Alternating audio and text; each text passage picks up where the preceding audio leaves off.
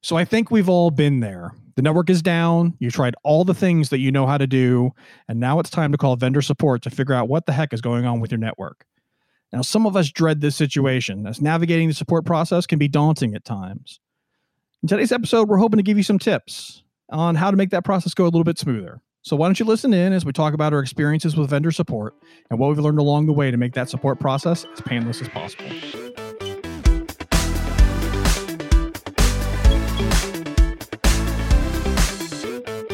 So before getting started, I want to let you know that today's episode is being sponsored by Unimis, a network automation and configuration management solution.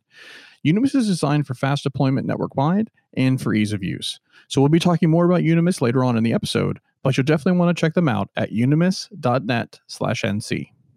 So joining us today is Nash King and Trey Asplund as guests, and as always, Tony E is here talking as well. Guys, thanks for coming on and recording with us tonight. Thanks, hey, glad to be here. Thanks for inviting us. Having me. Of course. So I think today we're going to approach this from a couple of different perspectives, right? So Trey, you have a lot of experience from the vendor side and supporting customers, and I think it'll be interesting to get a perspective, kind of a peek behind the curtain of what happens on the other side of the phone when we pick up, and kind of the expectations you might have for a customer as they're calling in to make things smooth. And then I think that we're going to transition, a bit on the show and talk more from the customer perspective on what we can do. So Trey, I'm gonna point it to you first, and I'd like to get your perspective on what your, what's a perfect TAC call for you? What are some things that people should do? What is it that you're looking to do to make this process as painless as possible for everybody involved? All right, perfect TAC call. That's an interesting question. Perfect TAC call, I think, is every time, right? How hard is that? Oh yeah, all of them, every single time. I definitely don't go home frustrated ever. Perfect TAC call. I would say you get a call from the customer. They have a clear problem description. They know when the event started. They know what went wrong. They might not know why it went wrong or what the full impact is, but they're at least clear in their description and you know where to start from. When you need to collect information, it feels like you're collaborating with somebody. It's not like you're pulling teeth. And I think that ultimately is the biggest thing. So back and forth with good data, having somebody you can trust to actually give you that data, and someone who's being open with you instead of fighting you along the way. Now, there are typically, I think if you've been in this for any period of times, there's different models, right, of ways to do troubleshooting. Like processes that are kind of taught to you from a very high level. Of course, they don't encompass all the parts and things like that. But do you follow a model? Like, is there do you follow any of the vendor or industry prescribed models, or do you just kind of go in and wing it? For me personally, I think my troubleshooting model is highly dependent on what the issue is. So I think a lot of times, with any problem or any problem description, the very first thing you need to weed out is this a problem or not? So I need to understand whether or not things are working as expected, or if things are actually broken. Hold on. Nope. They're calling you. It's clearly broken. Clearly, it's broken. Clearly, it's definitely not their perception that's broken. I've never had that one happen. It's never been a perception issue. No. Yeah. Yeah. Exactly. Like I've never been on a TAC call where it was my perception of things that was broken and not the actual TAC. I'm sure most of us can relate with that. And if you can't, maybe it's time for some inward reflection, because I think the reality is most of us can. Okay, so the first thing you have to do is there a problem? Yeah. Right. And so how do you do that? Because you come in kind of blind. Like all of a sudden there's somebody on the other end of the phone. You're dropping into an environment that you have no familiarity with. And I'm glad that you recognize that portion of it, because many people don't. Right. I think this is part of the thing that I've learned. I took a lot of notes in our show notes from the perspective of the practitioner, because I've never sat on your side of the phone.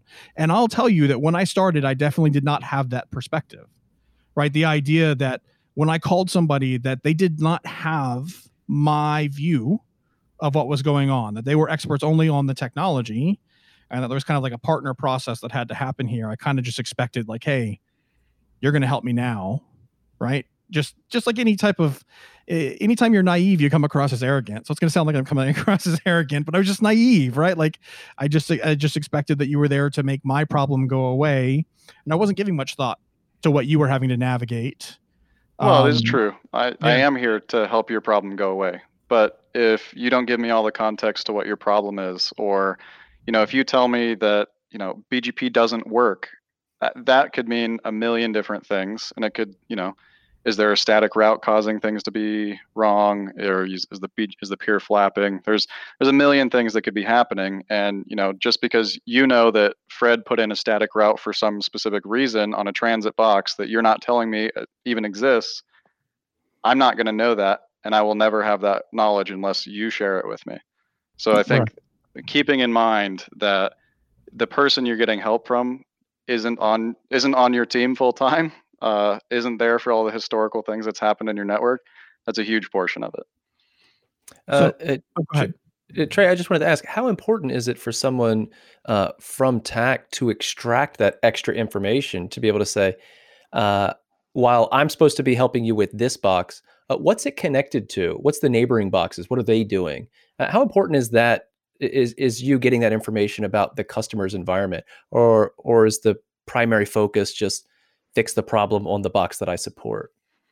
Well, it sounds like a couple different questions. First of all, the second one sounds more like support scope. Like, will you help me with a different box that is not something you support? That I think depends a lot on what's the comfort level of the person you're working with. Like, if this is a routing problem, I don't support Juniper, but sure, let's take a look. I understand how OSPF works, I understand how BGP works, static routes, great. Let's take a look, and I can try and figure out what's going on. Not everybody's going to do that. Not everybody has the time to do that. A lot of organizations are really bogged down with a really large backlog, and sometimes we just need to cut the call short because this is where my support ends, and I have 50 other customers who need my help.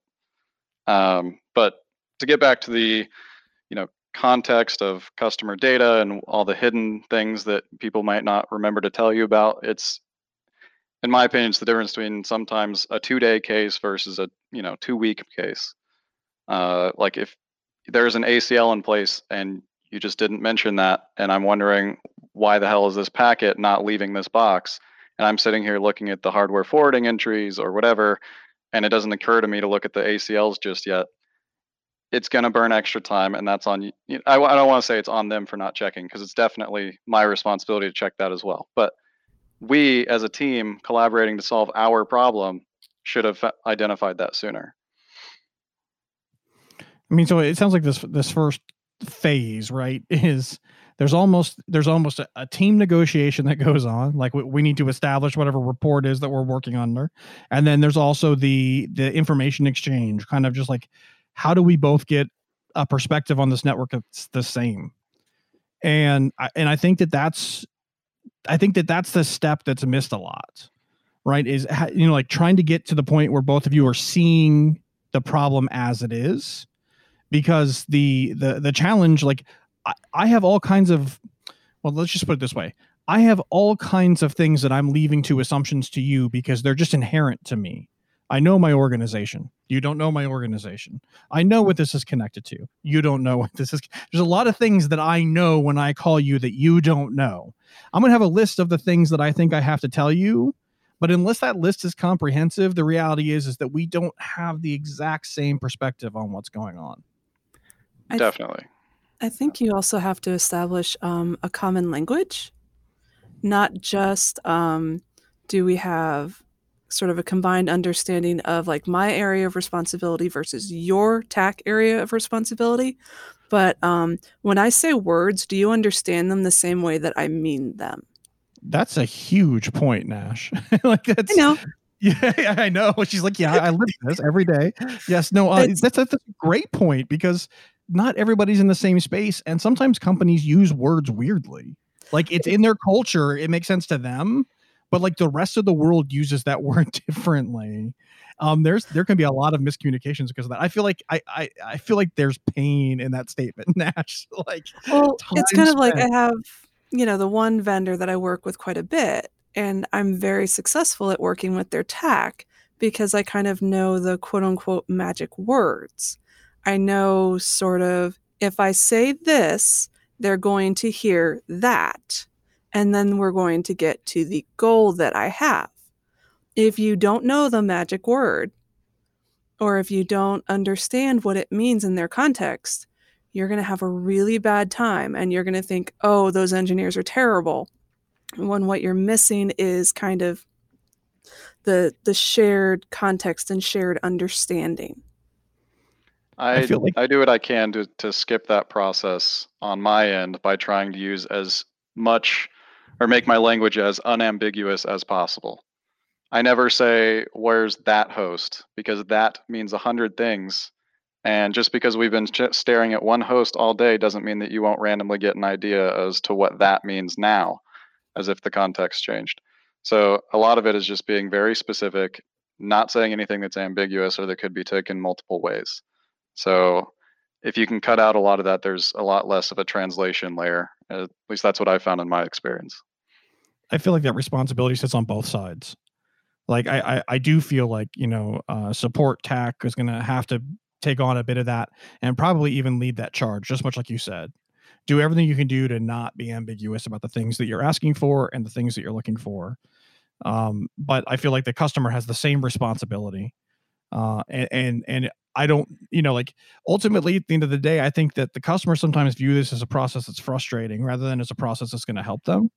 Because kind of like, I said in my intro, like by the time that we got to the point that we're calling support, we're already frustrated. Like we're already past the point of where our skills can solve this problem. And that's, we're going to talk about some of these things later, but that's embarrassing and it's frustrating. And by the time that we're making a call to support, I don't know that the customer is always in that frame of mind. And I think I'm kind of, stealing my thunder for later on in the show, because I think a lot of your success depends on whether or not you can have the emotional intelligence to be able to approach that call without that frustration, even though you're feeling it. But I think that ultimately, to come back to this point is that both sides of that conversation have to be very intentional about the words that they use and understand where, if they're using a word that may not be understood, to be asking and making sure that people understand what's being said. I think a huge part of my job is trying to decipher what people are telling me. And that was one of the notes I wrote up for talking points on this. Is one of the biggest places where things fall apart or take extra time or don't quite go the way that people expect is because what you're saying probably makes sense to you, but when it's on paper, I don't understand what you're telling me. Right? So it's either because it's too ambiguous, or because you're using the wrong terms, or you've jumped to a conclusion or something. But I think being very clear and deliberate about what you're saying and how you're saying it will ultimately speed up your time to resolution, which is what you care about. If it's your network down, you need to be deliberate about what you're telling me so that I can help you get it back up quickly. So first step is just kind of that shared perspective. You kind of let us in there to the next step, and that's you said on paper. I'm starting to think about, now we're talking about descriptions and data.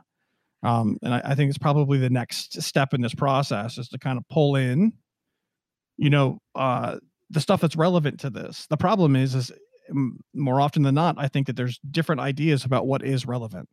So how do you navigate that and make sure that we're getting the right data, that data is complete and accurate? And, like what does that look like? I mean, because I don't know, I don't work your side all the time. I know my experiences with my calls, but I imagine that oftentimes what you feel is relevant data may not always be what you're getting. Yes, without a doubt. One of the things that is constantly a problem or comes up, I don't know, if not daily, weekly, is people who they call me for help.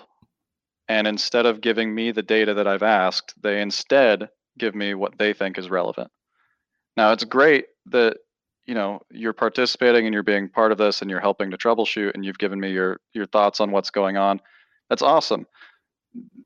I also requested data. I'm okay to have your analysis, and I think that's worthwhile, but you need to also provide what was requested. Because, like you said earlier, I mean, frequently you're calling somebody because they work on that technology day in and day out, or maybe you're calling TAC because you've been working on a problem and staring at it for 5 days straight. When you've been that close to the problem and you haven't taken a step back, you're very likely to miss things. I know, because I do it all the time. That's why I talk to my teammates all the time, say, am I missing something? can you help me just talk through the idea of what's going on in this situation, make sure I'm not, missing any of the angles. And I think, taking a step back and I don't know if it's pride or what, but maybe just taking a step back and saying it's possible that I haven't come to the full conclusion. I don't understand all the pieces that are moving on, and that my analysis right in this moment isn't going to crack the case.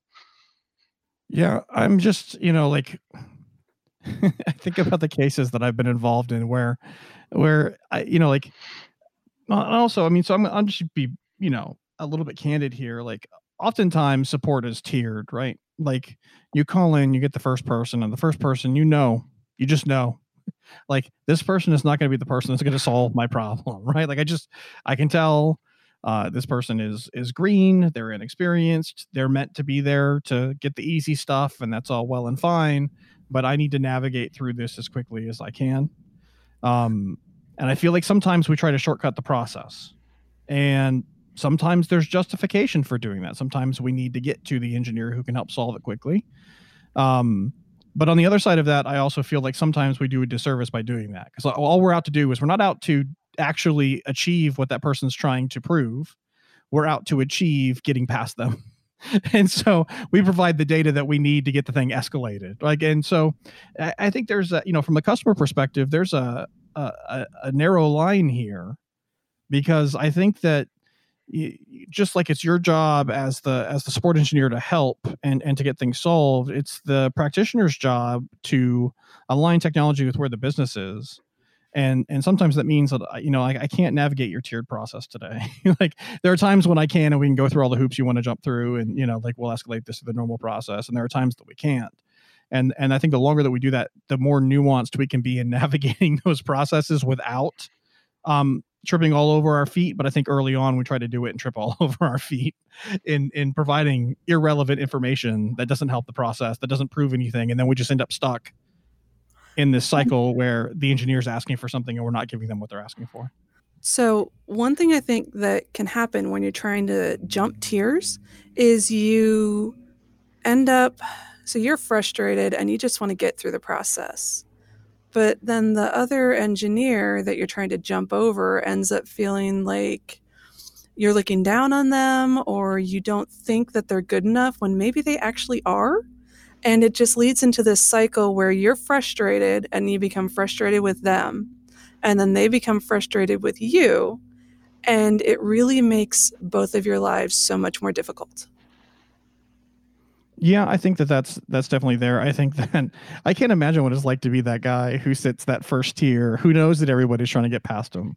That's got to be a frustrating job, and I'm sure there's people who are listening who do that job, right? Like, and so I definitely empathize when I'm not the one on the other end of the phone, right? Like just to be bluntly honest, like, I empathize now, but when I need to get to, when I bring my, and here's me, puff up my chest. I bring my 20 years of experience, and I've done all this stuff before, and I know, it's not, I know that this isn't, I need to restart, I know that that's not what we're doing here. And I know that whatever the script is, but what I've actually learned is that rather than trying to circumvent that, is literally just to do everything.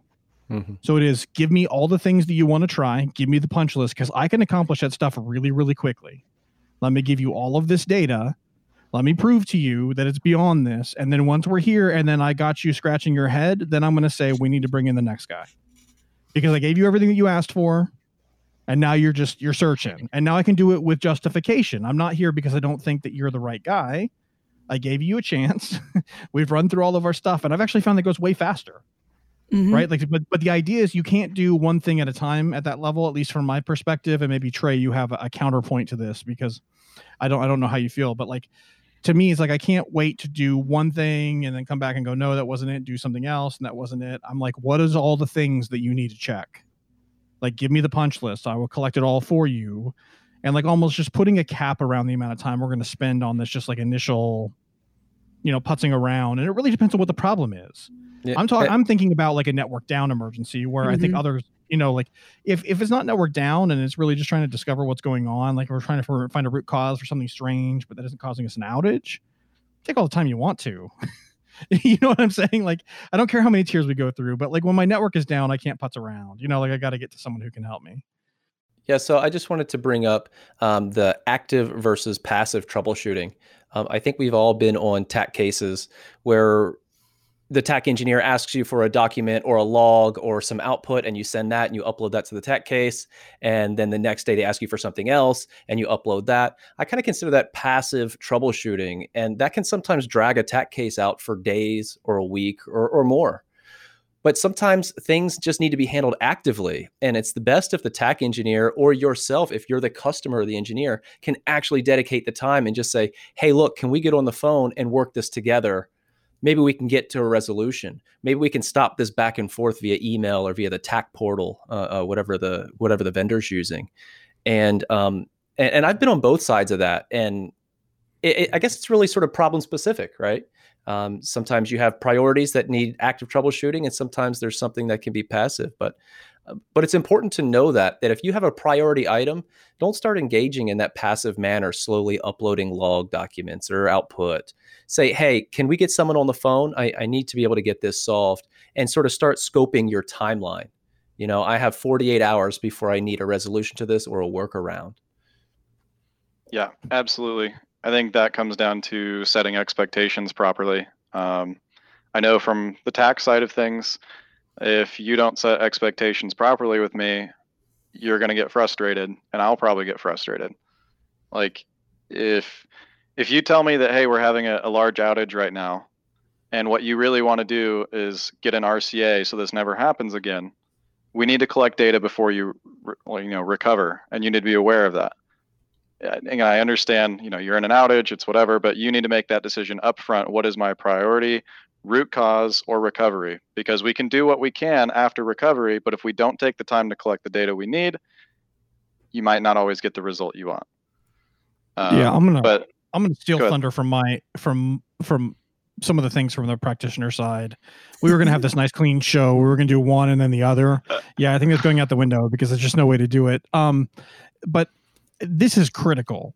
Like what you just said is 100% there. And it's not just about managing expectations with TAC. It's managing expectations with everybody. So, and that's not on TAC. That's on you, person making the phone call, right? You need to understand what it is that you're looking for. Are you looking for root cause analysis, or are you looking for resolution? Sometimes you could be looking for both, but often those two things do not align. Sometimes the network is down. This is a critical time, and all we need is the network to be back up, and that's priority number one. And if we can find a root cause in that process, great. Sometimes it is, I need a root cause because this has happened to us 30 times now, and it can't happen again. My bosses are starting to get on me, and we need to find the root cause. But the thing is that you need to not only be managing TAC, you need to be managing your management. And so when I say that is you need to have an understanding of what the business need is at this moment. Is that business needs something that is, again, is it something where I need the network back up right now? Maybe you're you do manufacturing in the middle of a big production run or something. You just can't wait to be down. It's got to be back up.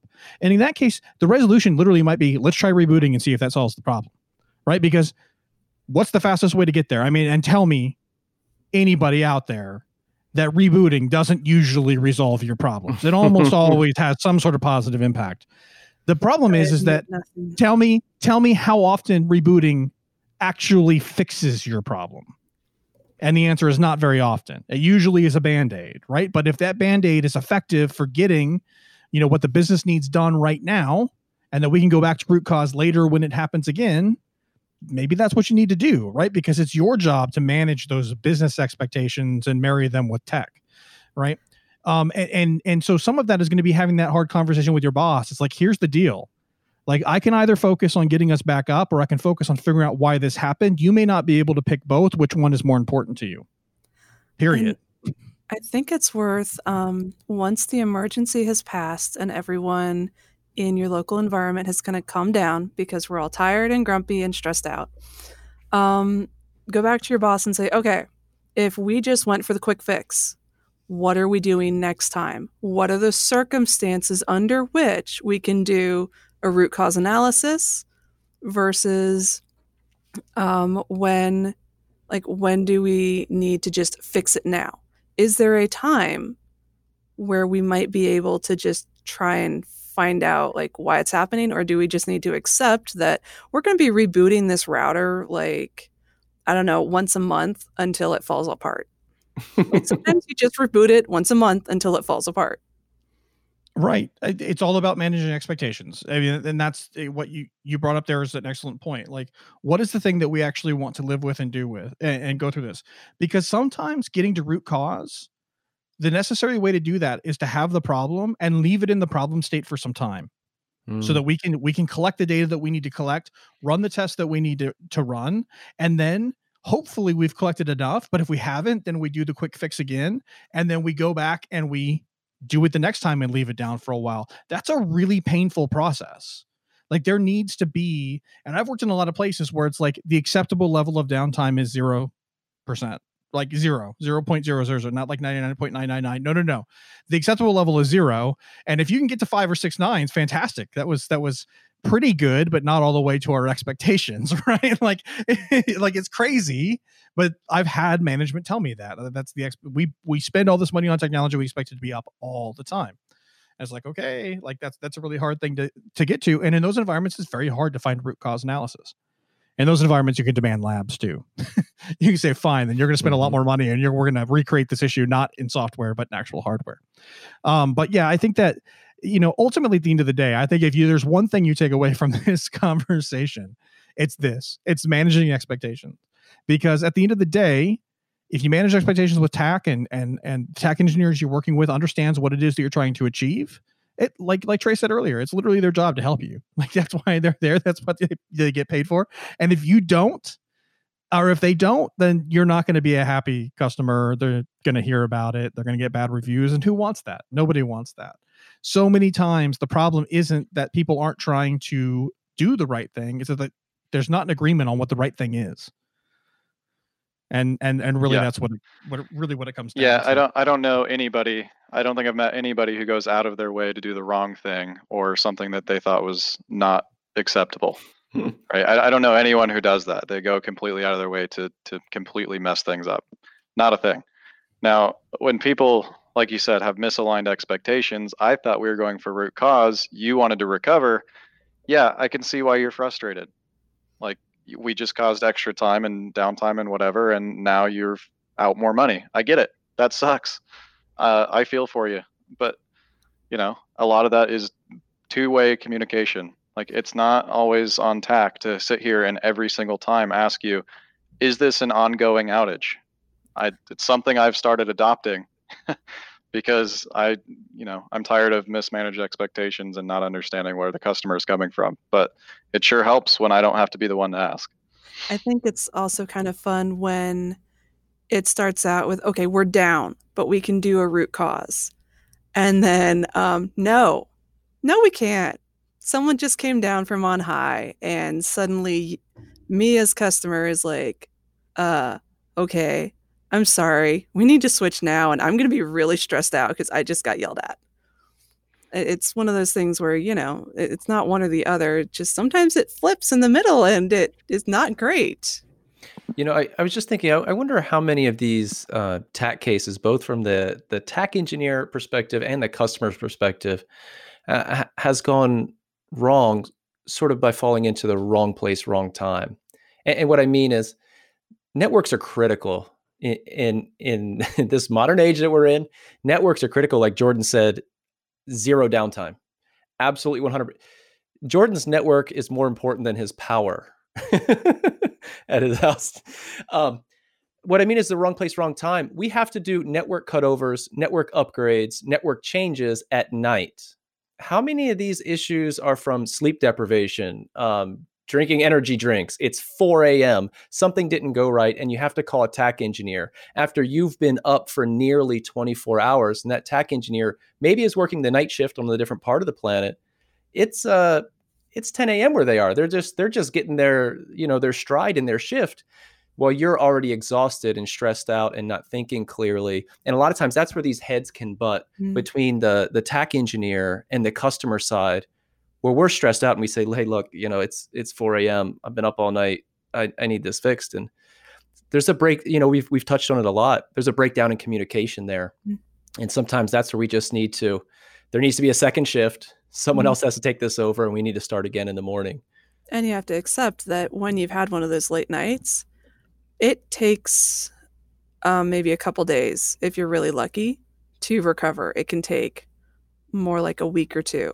So if you have like a long ongoing thing where you then have to get back with TAC, you're not going to be the sharpest, which is going to make those communication problems even more difficult, because you're like, I know this. I know I got sleep last night. Why isn't it working?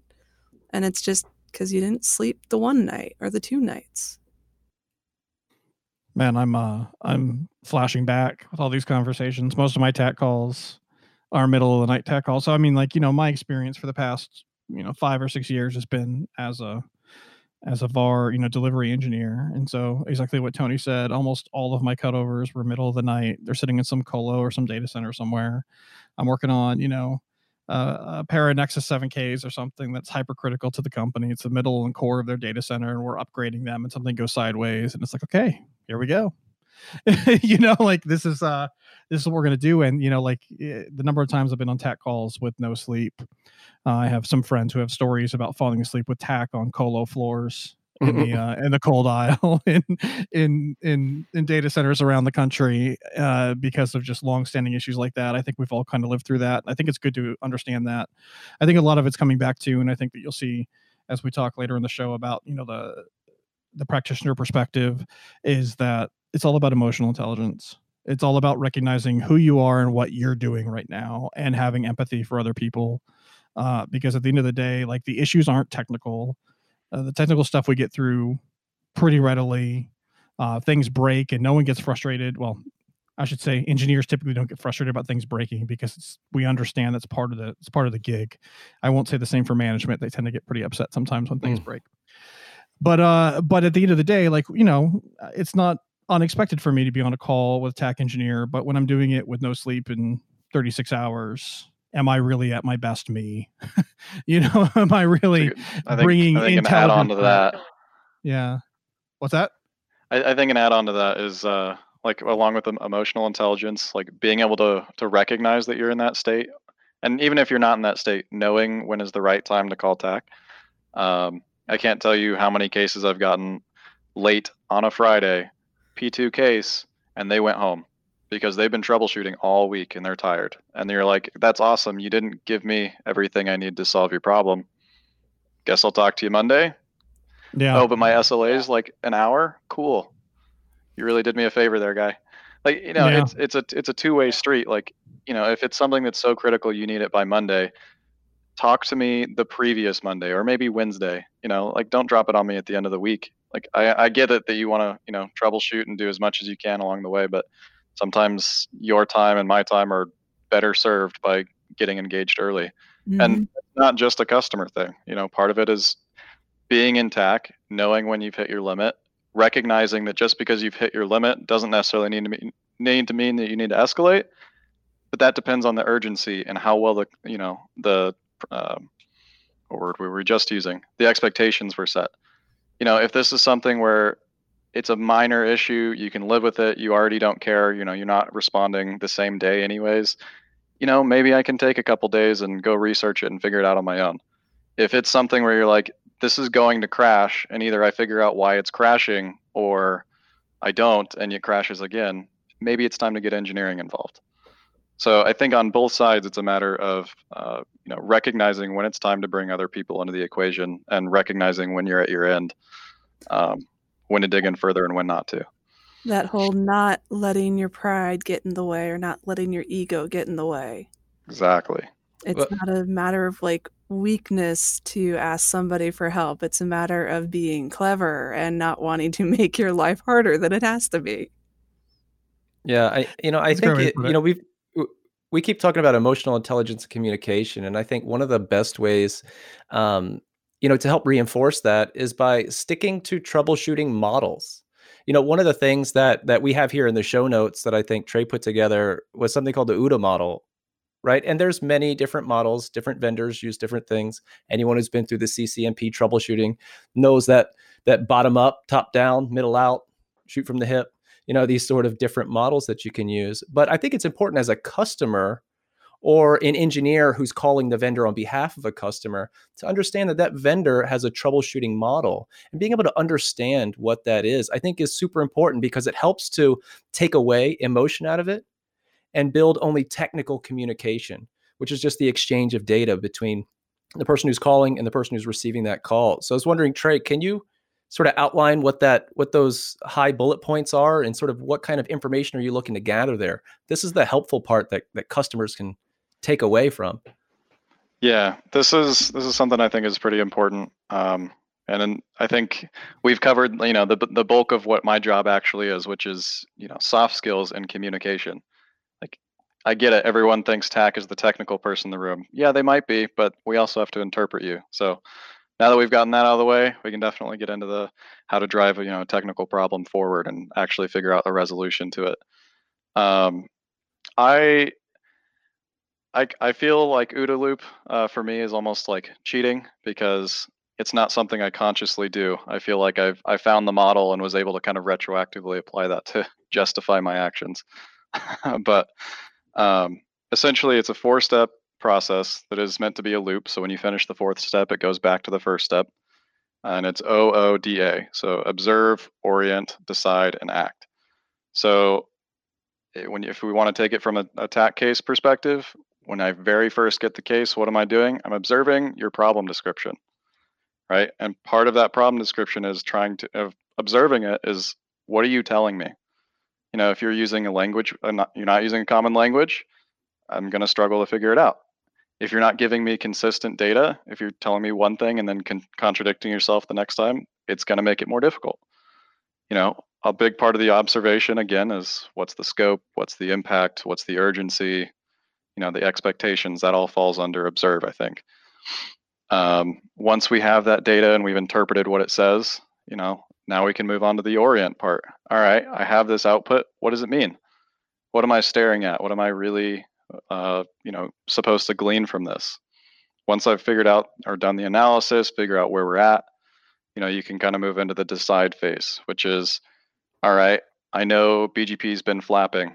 I need to take a decision on what information I want to collect next. If all I know is that it's flapping, do I want to get a packet capture and see maybe if there's a reason in that BGP session that tells me what's going on? Could I maybe look at logs instead? Any of those things, just deciding on an action plan is what that is. The last one I think is act, which now that we've decided on an action plan, let's go ahead and go and carry out that action plan and collect the information we need to do. And I think this is one of the crucial things that frequently people struggle with, is when you're going and collecting or going through the action plan. One, if you don't know how to do it, ask us. We're the technical resource. We will help you go through that collection process. 2, be very deliberate about what you're collecting and how you're collecting it. If we're watching, or let's just say we're saying this host is unreachable. Well, if you initially define the problem as I can't ping this host, and that's what is unreachable, or rather I can't see it on this graph, and that's what's unreachable, you don't want to change later and start looking at like ping results or something like that. You want to make sure that what you're observing is consistent all the way through that test. And that means don't be messing with other things, don't twiddle other knobs, as you're working on things. Be very deliberate about that. So once we've run through that test, we've collected the results, then it comes back to delivering those results back to the engineer, or, if I'm on there, I just, throw it on the case, whatever. And then I'm back to the observation phase. How do I interpret the data that we just collected? All right, let me orient myself to where we are now. Now that we have this new piece of information, okay, I looked at the packet capture and I see there's a notification message in BGP. What does that mean? What does this subcode mean? Maybe I need to go look that up and figure out what that means. But now that I've gotten additional data, I can orient myself. I can, decide on a new action plan and carry it out. So it's this iterative process of, figuring out what information you have. What does it mean? What do I need to do next? Let's do that thing, and let's do it consistently. Yeah, I think that's awesome. And if you're a customer or an engineer calling on the behalf of a customer, It's best to work with TAC engineers' models. Help them get through this phase. The quicker you help them get through this loop, the quicker we can get to resolution together. I think Trey opened this podcast open with our problem. What are we doing about it? These sort of inclusive words, because that's really what it is. They're taking responsibility to help solve it, and you have to be responsible and help giving the information over.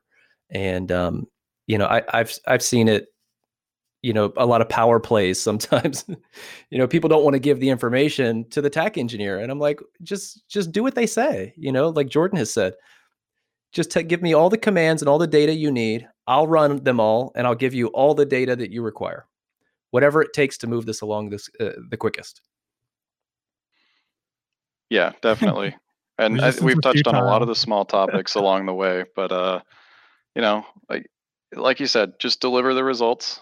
Like, take the pride out of it. You don't need to necessarily only give me your analysis of it.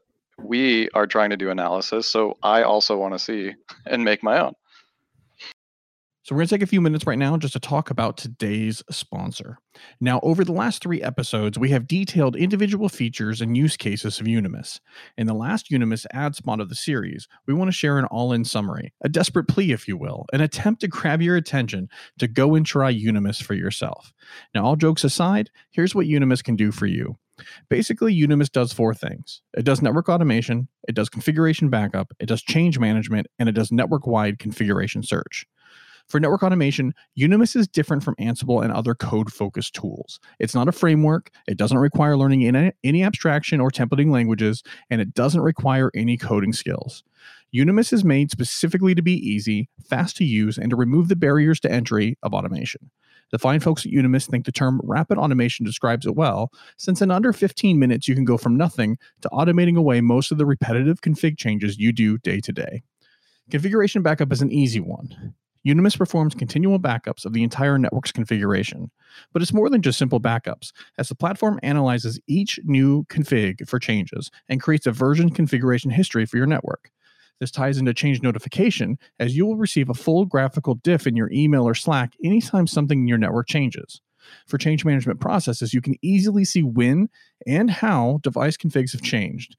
Basically, anytime one of your junior admins messes with something they shouldn't have, you'll get a config change notification. And then you can go yell or maybe calmly explain why the change that they just made brought down half the network. Finally, there is config search and network auditing. Here, Unimis gives you a single interface to search any configuration network-wide. Common things like find all ports in VLAN 1000 or show all devices that have Telnet enabled. It literally just takes a couple of clicks and a few keystrokes to run. For more complicated searches, the network automation functions of Unimis can search for any output you want across all of the devices you want to target. Basically, imagine something like having a CLI session open up on everything in your network, and then running commands across the network at will.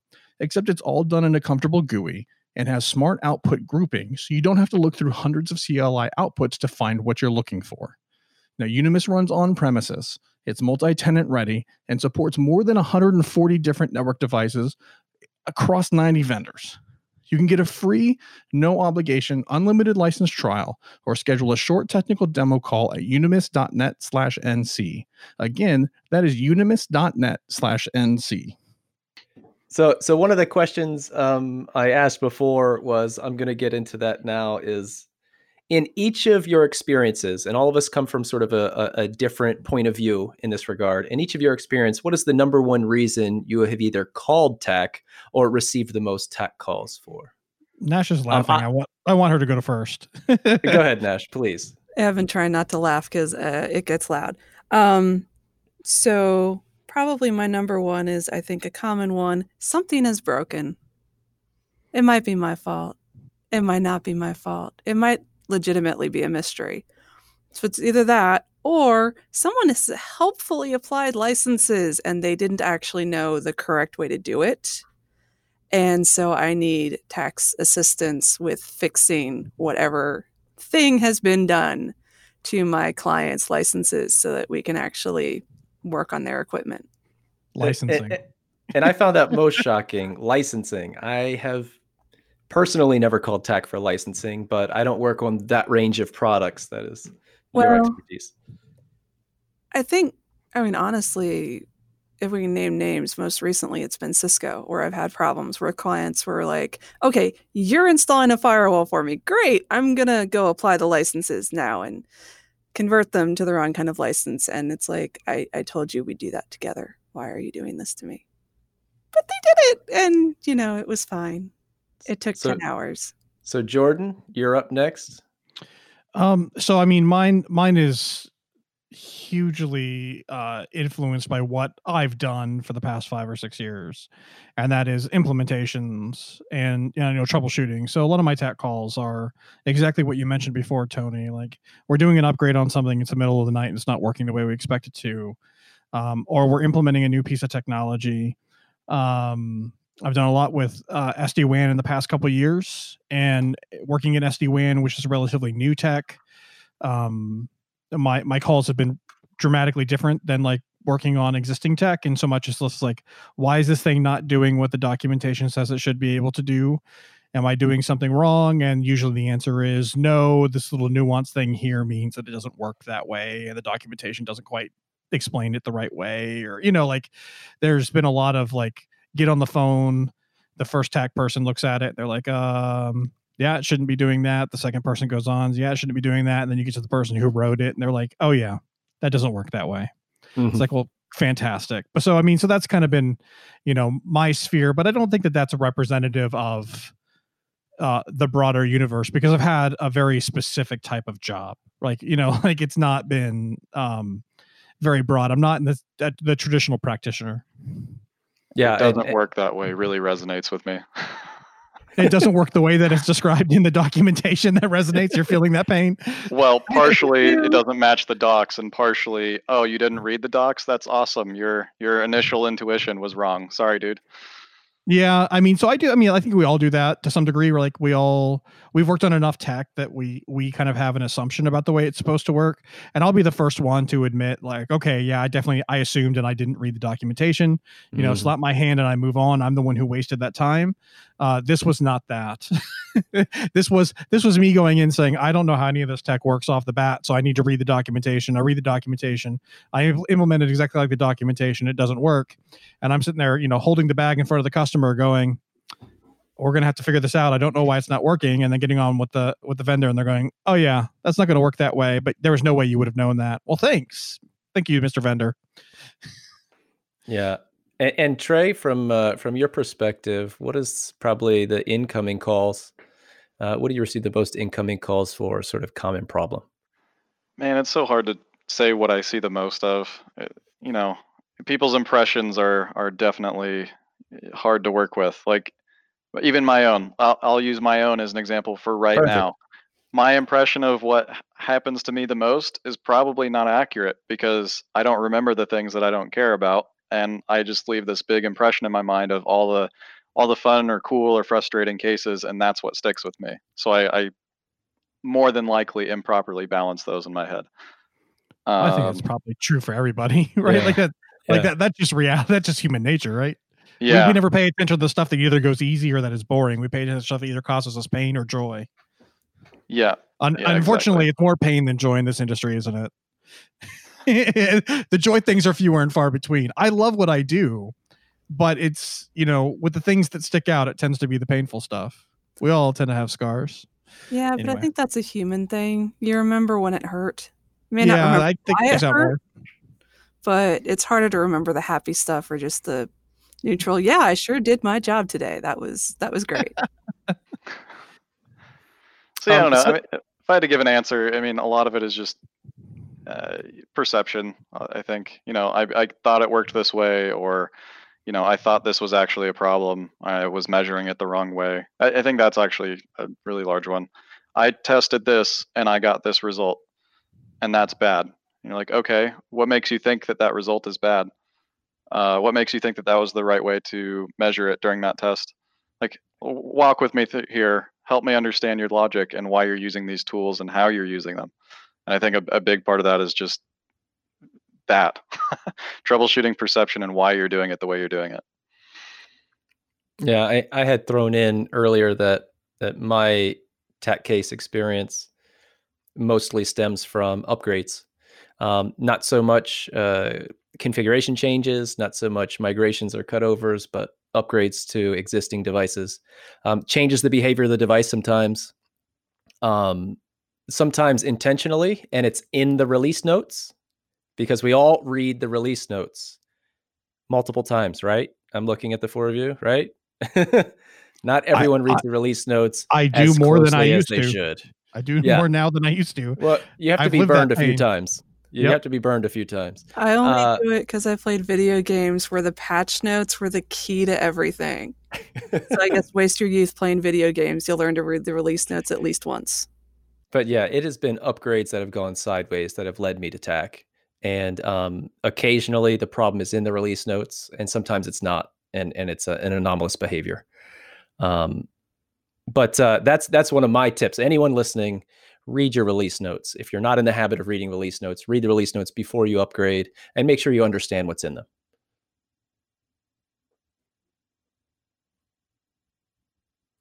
All right. So we spent a lot of time on the vendor perspective there. So I think what I'm going to do is I'm going to kind of just roll through the points that I had here. I think some of them are recap. And I definitely want I want you guys to chime in as we're going along here. But I think that I think really this is the rehash. And so if you're a practitioner, I mean, it's good to get all that perspective from a TAC thing. But I mean, at the end of the day, there's a lot of stuff that's on your shoulders to do right. And a lot of the, criteria of whether or not you're going to be successful or not is on your shoulders. It's how you approach the way you do things.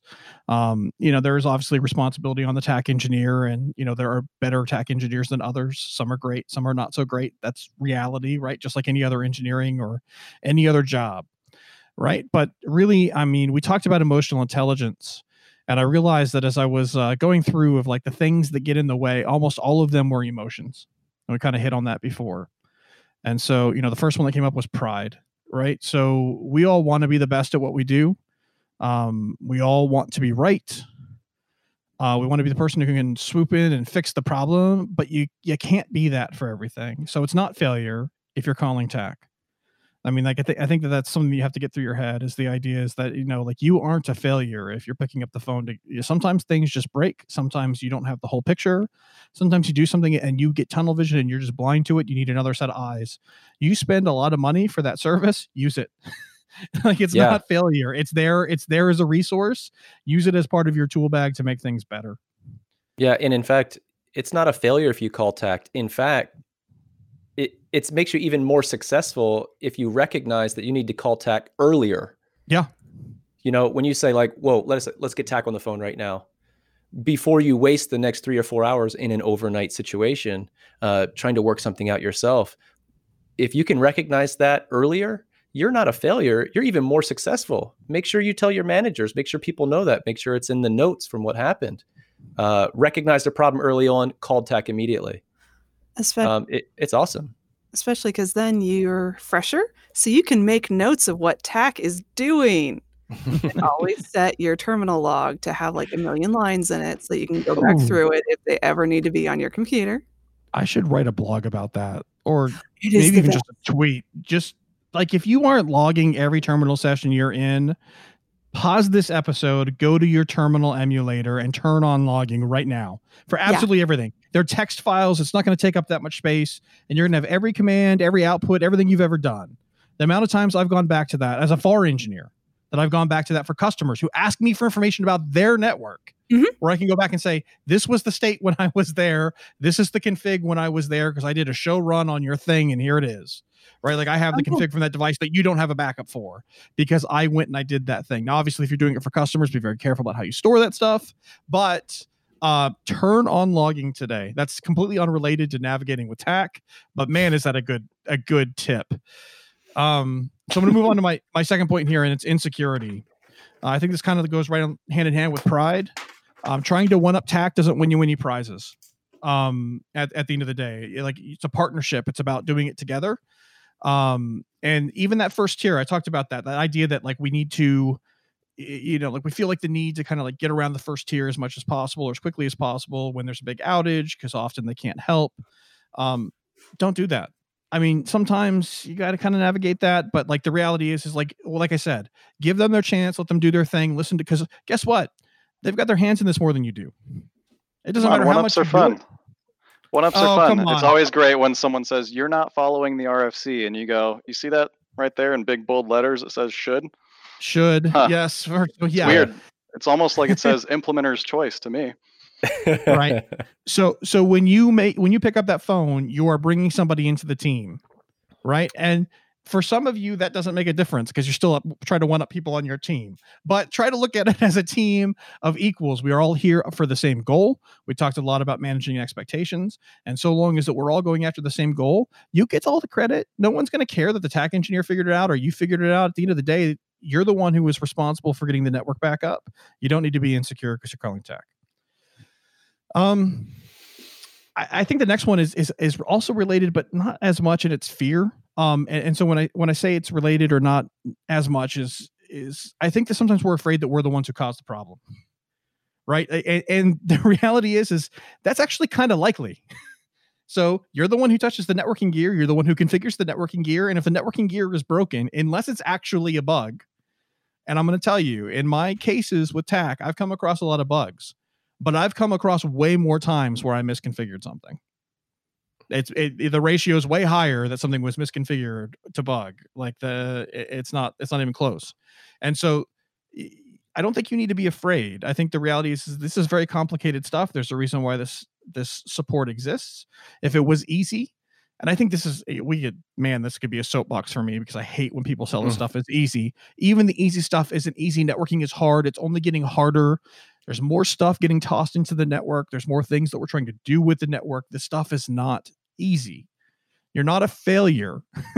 If, again, like going back to that point of that pride, you're not a failure if you're calling TAC. It is completely possible that you just don't know this piece or you did something and again, you got tunnel vision. There's very few places, and I guess they have to exist because this feeling exists, but there's very few places where you lose your job because you made one mistake. You know what I'm saying? Like at the end of the day, like it's just about, don't be fearful, just get to the right answer. And I think that if TAC is part of that process, people don't have to know you made a mistake. Like if you're calling TAC early in the process before it gets to be a big deal and everyone's staring over your shoulder, like that's just part of it. Impatience. It's always going to take longer than what you want it to take. It's always going to take 10 times longer than what your manager wants it to take. But ultimately, at the end of the day, if you're looking for to figure out what the root cause was, it's going to take time. We kind of mentioned that earlier in the show. And I think that oftentimes impatience can drive you to do things that work against your goals. And so the idea is, if this really is an urgent thing, it needs to be resolved, then that's great. You approach it that way. If this really is, I need a root cause, then don't go rebooting your stuff. And the other thing is don't go doing things that are troubleshooting that are outside of that OODA loop that you've worked out with TAC. Because the problem is you're going to do something that's going to influence a test that they're running, or you're going to do something maybe even that fixes the problem that you don't know what you did. Right? You're going to flip a switch somewhere, something's going to happen, and you may not even fully understand what the implications of that was, but once it's fixed, no one's going to want to spend time figuring that out. And so the reality is that you have to have a certain amount of patience. I see Trey smiling over there. Jordan's speaking to my heart right now. I'm just sitting here going like, man, where are all these customers doing this? I'd love to know. Well, I mean, part of this is that, right? Like, I mean, we're definitely framing the show in so much as, tips to have successfully navigating that whole support experience. But if we successfully navigate the whole support experience, your life should be way better. Right? Like, definitely. At the end of the day, we opened with what's the perfect TAC case, and we're going down a list of things to do to turn it into the perfect TAC case. I don't even care what the subject matter is. If you follow these steps and we have clear communication, it will be a smooth case. It was right. That's absolutely right. And you notice everything so far has been an emotion. Everything so far has been something that I'm feeling or that I'm influencing this experience, because it's not about the technology. That's not what's making these cases fail. It's about the interpersonal skills, right? The other one is being dismissive. This kind of also goes back to that first level TAC person or any TAC person. When someone asks you to do something and you think it's not relevant, oftentimes you don't understand the context under which they're asking. So here's the thing. Here's the big secret. what's happening to you has probably happened to someone before. And it doesn't necessarily mean that the exact same thing that happened to that other person is what's happening to you now, but it could, right? It could be the same thing. And guess what? There's probably some wiki or some notes or whatever that the TAC person that you're working with has access to. And they go, oh, wait, this resolved a similar problem with somebody else. Let's take a look here. Take 2 seconds to take a look there, because it's not going to take you that much time. And you can dismiss it if it's not the right thing. But if you just say no, and then you come back 2 hours later and then finally check it, and that ends up being the thing, you're going to look like an ass. Right? So don't be dismissive. Just do what needs to be done. Work through the process. Work about being time efficient. It's okay to have urgency. That's not the problem. And I've never met a tech person who won't try to work at your urgency. At whatever's going on, they're going to try to do what needs to be done based off the way that you communicate your expectations. But you can't dismiss parts of the process, because when you dismiss it, you don't get that full OODA loop, right? You've oriented, you've decided on a plan of action, and then you just dismissed it instead of acting on it. Well, now I don't have the full picture, and maybe we go off on a tangent. It's one of those things. Anyone else have anything else that's like kind of gets in the way? I kind of covered those very quickly. One of the things that gets in the way, knowing your level of support is important. Sometimes you have hardware replacement support. Sometimes you have full suite support, which comes with TAC, not just replacement, but software bugs, issues, configuration problems. Know your software support. You don't want to call TAC with a problem that you're not paying for the service. And well, it's not. You're going to call. They're going to tell you, to go take a hike. It's going to waste your time. You're going to be frustrated, right? Like, yeah, you should know what you have. Sometimes it's hard.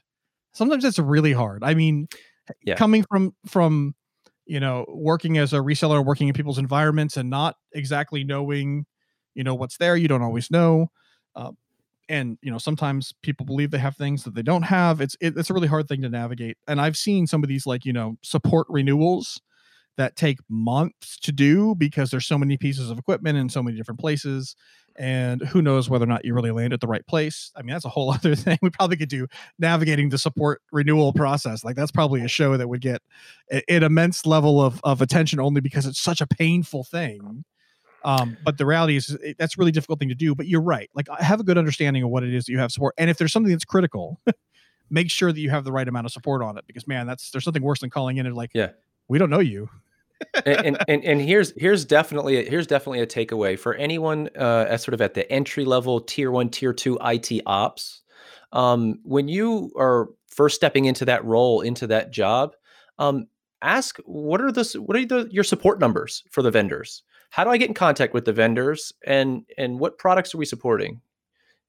Who's the account manager? Sort of stuff like that. Figure out what that is, because if you're on that overnight shift and a power supply goes in a box or an SFP or a line card or something, you can't wait till the morning when so-and-so comes in with that information. You should have that in front of you. Definitely make some notes, put it in your cubicle, put it on the wall, save it to a file, something like that, so you have it for reference. Because you will look like the hero being able to open that TAC case for when the rest of your team comes in the morning and they say, what happened overnight? Oh, this line card went down. Well, did anyone put in a ticket? Yep, I got it. I put in the ticket. It's being handled. We're already working on a replacement. Have that information at the ready. If you're a tier 1, tier 2 IT ops, that can make you look like a hero being able to do that. You're not going to look like a hero if you're fumbling around for the information the next day. I would. It's true. I'd also add, if there are any internal processes related to filing a TAC call, make sure you're aware of those and try and get them written down if they're not. Because that way at 3 a.m., you're like, I've got my phone numbers. I've got my list of people that I need to contact about the outage, depending on what kind of outage it is. I know how to file it in our ticket system. You don't have to think about those parts. It's already there. All right. So there's a few more things I want to highlight. We kind of pointed out some things that you shouldn't do in my list there a couple of minutes ago. And now I want to point to some things that you should do. Much to the point of having, support numbers and who the team is documented. The first one on my list here is prepare. There's going to be a certain level of baseline information that's collected on every single TAC call you ever do, right? You're going to need to have a problem description. You're going to need to have devices. You're probably going to have drawings, and they're going to ask for a show tech or whatever the equivalent is on the gear that you're running. They're going to want that baseline information to get a broad picture of what's going on while you're trying to get the person on the phone. Collect that stuff. Like, there's no reason why you have to wait for someone to ask you for it. Collect it, have it ready, so that you can just hand it over when it's time. Some support systems will allow you to pre-upload that. Like, once the case is there, even if it's not assigned yet, I can get that stuff in there, and you can just say it's already uploaded to the case. You can go take a look. Like, be prepared and do as much on your side as you can. If you don't need it, that was time you were already on the phone trying to get to an engineer anyway. You didn't really waste any time. You wasted some keystrokes, which is okay, whatever. It's not a big deal. And we've hit on this a lot, so I won't spend too much time here. But attitude is everything. The saying, you catch more flies with honey than with vinegar. It is incredibly true. The TAC is there to help you, and so bringing that idea of partnership and working together is going to go a lot further. Manage expectations. We spend a lot of time on that, right? So I'm not going to do it more, both internally and externally. And the last thing I want to say is work your account team. And so this is one of those things that's kind of tangential. You have support, but the reality is that your account team, makes money off of you buying stuff and makes money off of you being happy. And so they become an excellent lever if things are not going the way you want them to. So the idea being that, I'm not saying reach out to your account manager every time you call TAC before TAC even has a chance to respond. But if things are not escalating, or you don't feel like someone's, treating it the way that you think it should be treated, or not meeting the expectations that you have, even though you've communicated them, use your account team, because at the end of the day, they want you to buy the next refresh from them. They want you to keep buying licenses from them. They are going to go to bat for you because literally the food on their plate depends on it, right? So maybe it's a bit Machiavellian, but at the same time, like, they are there, and they have the most interest in making sure that you're happy. Trey, I'm sure that you absolutely care that every customer leaves happy, but at the end of the day, your job exists whether they're happy or not. You can't make every customer upset, but a couple of upset customers or whatever, that account manager, a couple of upset customers, if they're the right customers, can literally mean the difference of a job, right? I guess probably could be for you too. So maybe I'm generalizing a bit too much here, but the reality is, right? Like, your salary is not tied to whether or not they buy the next Switch refresh directly. Whereas the account manager, it is. And so I think that there's a lever here that not everyone knows is there. So having that great relationship with your account team, don't treat them like they're the people that are just there to buy you lunch. The buying the lunch is establishing relationship so that when things do hit the fan, you can pick up the phone and say, Joe, like, buddy, this is what's going on, and I need you to step up for me. Right. And if you're strangers, what's the chance of that happening? Right. So spend some time, build those relationships with those account teams for the people that you use, because they can be helpful in these situations. I'm on the TAC side of that. And anytime people get upset and talk to their account managers, I know for sure when that happens. Of course. It's 100% an effective tool. And I think it's something that as a customer, you should make use of that. Now, yeah, not every time. Like you said, don't abuse it. You'd right. If you're just looking for me to help you configure VRP or something, like, come on, man, you don't need to escalate this ticket. Just ask for a call. But definitely don't overreact. But it is there for a reason, and use it when you need to. If you abuse it, that tool will go away. It's like a nuclear bomb, right? Like, because as soon as the account manager starts speaking up, everyone's going to start paying attention because it's tied to revenue. And so everyone starts really, whatever. But that tool is there, and don't be afraid to use it if and when the situation accounts for it. And don't use it like I'm just trying to circumvent the whole thing. Explain what's going on, explain how it's going, or whatever, because there probably is just either mismanaged expectations or competing priorities. And by you going to the account manager, maybe you reset some of those priorities in your favor, right? Like, that's really what you're trying to do here. And so, yeah, it's definitely not a nuclear bomb, or it is a nuclear bomb. It's not something you want to use all the time, but it is definitely one of those tools that you want to have in your pocket, because it can really, when it has hit the fan and you definitely need attention, It's there. Or if somehow support got messed up and you called in and this switch doesn't have the right level of support, but like you pay for support on everything and it was just missed, like get on the phone with your account manager and be like, here's the deal, I need you to fix this. Like we'll pay you, but we're going to figure that out tomorrow. Tonight we're going to get on the phone with support, right? Like it's that kind of thing. I think the competing priorities is important. I've worked for 2 or 3 vendors now, and all of them have a different, workload and work balance and processes and all the rest of it. And again, I don't know people who don't want to work on your issues or help you with your problems or like do the right thing. But you know what? Sometimes the organization's set up in a way that you might have literally 50 different problems in your backlog. And at that point, how do I prioritize 50 different people with 4 severity levels? Sometimes it's an escalation or a call to the account manager, and now it's very clear which one I need to focus on.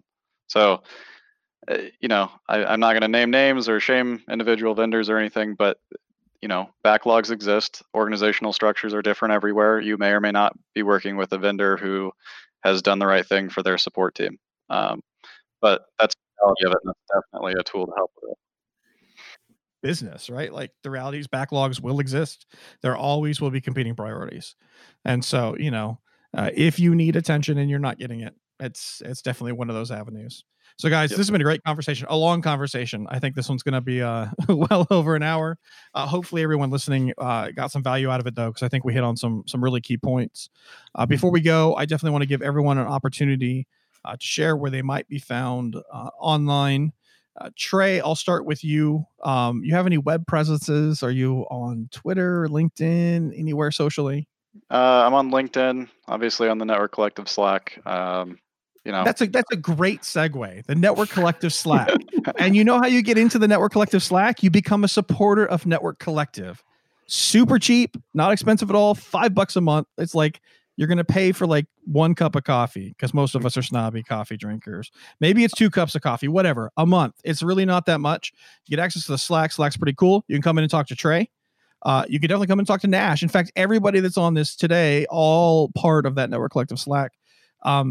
And obviously it helps us keep the show going. There's lots of expenses associated with it. I'm not begging, but sure, it does help. And then also you get cool things like getting access to the Slack. You get all of our shows without advertising. You get merch at our cost, if that's your thing. I mean, if you absolutely need that Network Collective coffee cup, you can go get it. And we make nothing off of it when you are a supporter because we don't double dip. Like, I'm not interested in that. So, but really it's about the advertising. I mean, we could advertise a lot, but I prefer not to do that.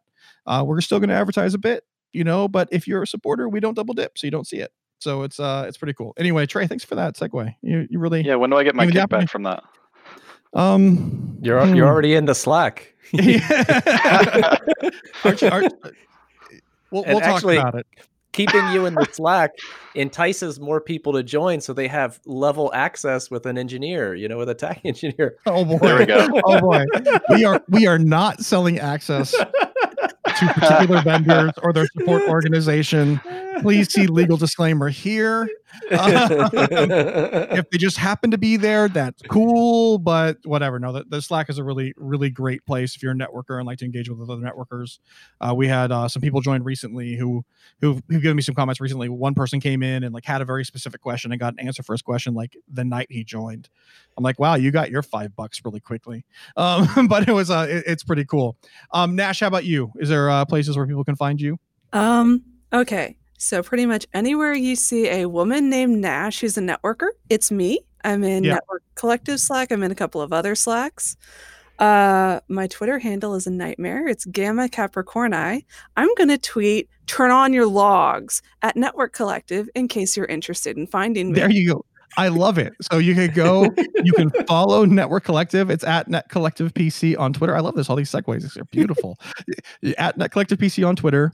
And then you can find Nash from that because she will have tweeted at us and you can see our tweets and replies. And I will reply from Network Collective just to make sure that it's super easy to find Nash rather than having to type in a weird, name or whatever. I still couldn't pronounce it correctly until you just said it. So I'm glad that you said it. Years. Tony, how about you? Where can people find you? You can find me on Twitter. I'm Show IP Interface Brief on Twitter, and I'm going to retweet Nash's tweet for maximum visibility. Nice. You're seeing social media influencer back end right here. This is how it works. All right. You also have a YouTube channel and a bunch of other stuff you have going on. I do. Yeah. YouTube.com//Tony ECCIE. And I think it's time for another video. I think so. Stay tuned. Yeah. I think that, I think so. If you're looking for me, I'm at BC Jordo on Twitter. I'm on LinkedIn and Facebook and all the regular places. Just search the name. I'm out there. I'm most places. For the podcast, you heard about the Twitter already at NetCollectivePC, also on LinkedIn, also on Facebook. Follow us wherever it makes sense for you, wherever you like to live from a social media perspective. If you're not into social media, you can head to the website. It's networkcollective.com. In fact, even if you are into social media, you should still go to the website, because from there you can find all the places to subscribe to us. So we're on all the regular podcast channels. We're on iTunes, and we're on Google Play and Stitcher and Spotify, and fill in the blank. Wherever you get your podcasts, we're there. Pretty confident. And then, but also on there's some other cool content. So like we just released, Nick Russo did a series on complexity. It was a video series where he talks about complexity and measuring and managing complexity in your network design. And that was done for our membership when we had membership. And I've taken that, since we no longer have the membership system in place, and I've just released it. And so it's out there for everybody, but it's a video series, so it's not going to be found on our podcast feed. So you have to go to Network Collectives. Go to networkcollective.com. It's the most recent episode. Well, it'll be the second most recent when you're listening to this, because this will be the one that has gone out most recently. But there's going to be hopefully more content like that as we go forward, because we have some designs on things to do there. Doing a little bit more video as well. So networkcollective.com is kind of the hub. At NetCollectivePC on Twitter, LinkedIn, Facebook, all those places. I think that's it. So I think we're going to wrap it up here. Thanks so much for listening, and thanks Nash and Trey and Tony for coming on and having this conversation. Tony kind of joked about it earlier. I'm doing this, I would say in the dark, but not really in the dark, because I haven't had power for, I'm going to do the math here. I'm approaching 32 hours without power. So we're recording this podcast via generator, and it's ran out of gas in the middle of this. So hopefully the cuts aren't too obvious when we edit it. I've got power in two places, my fridge and my office. And so hopefully I get power back soon. But anyway, I hope you do. Thanks for coming on and recording with us and doing this. It was a great conversation, and thanks for listening, and we'll see you next time.